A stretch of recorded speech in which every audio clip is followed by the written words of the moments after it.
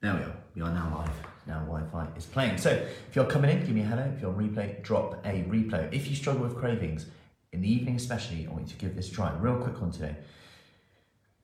Give yourself permission to have it in the morning. Sleep on it. And I know it sounds like odd, and a bit like, yeah, but I want it now.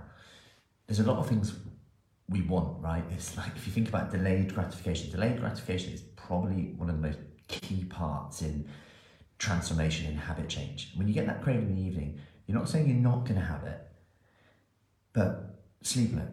Say, if I still want this in the morning, I will have it then. If I still want this in the morning, I will have it then.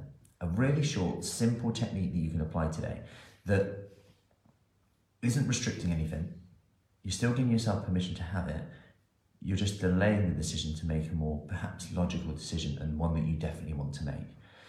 Of course, this isn't always possible if you're eating out, etc. There's other things that I've been on this, but if this is, kids in bed, or you then downstairs, you're like, relaxing, quite fancy something, that type of feeling.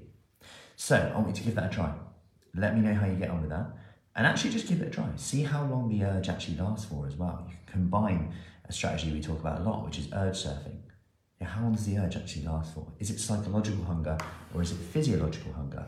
Something we're going to be touching on in our 21-day Christmas Habit Challenge, which starts, by the way, next Monday. So Monday the 28th. If you want more information about that, just comment with Christmas. Anyway, give that a try today. Any questions, let me know. Have an awesome day, and I'll see you soon.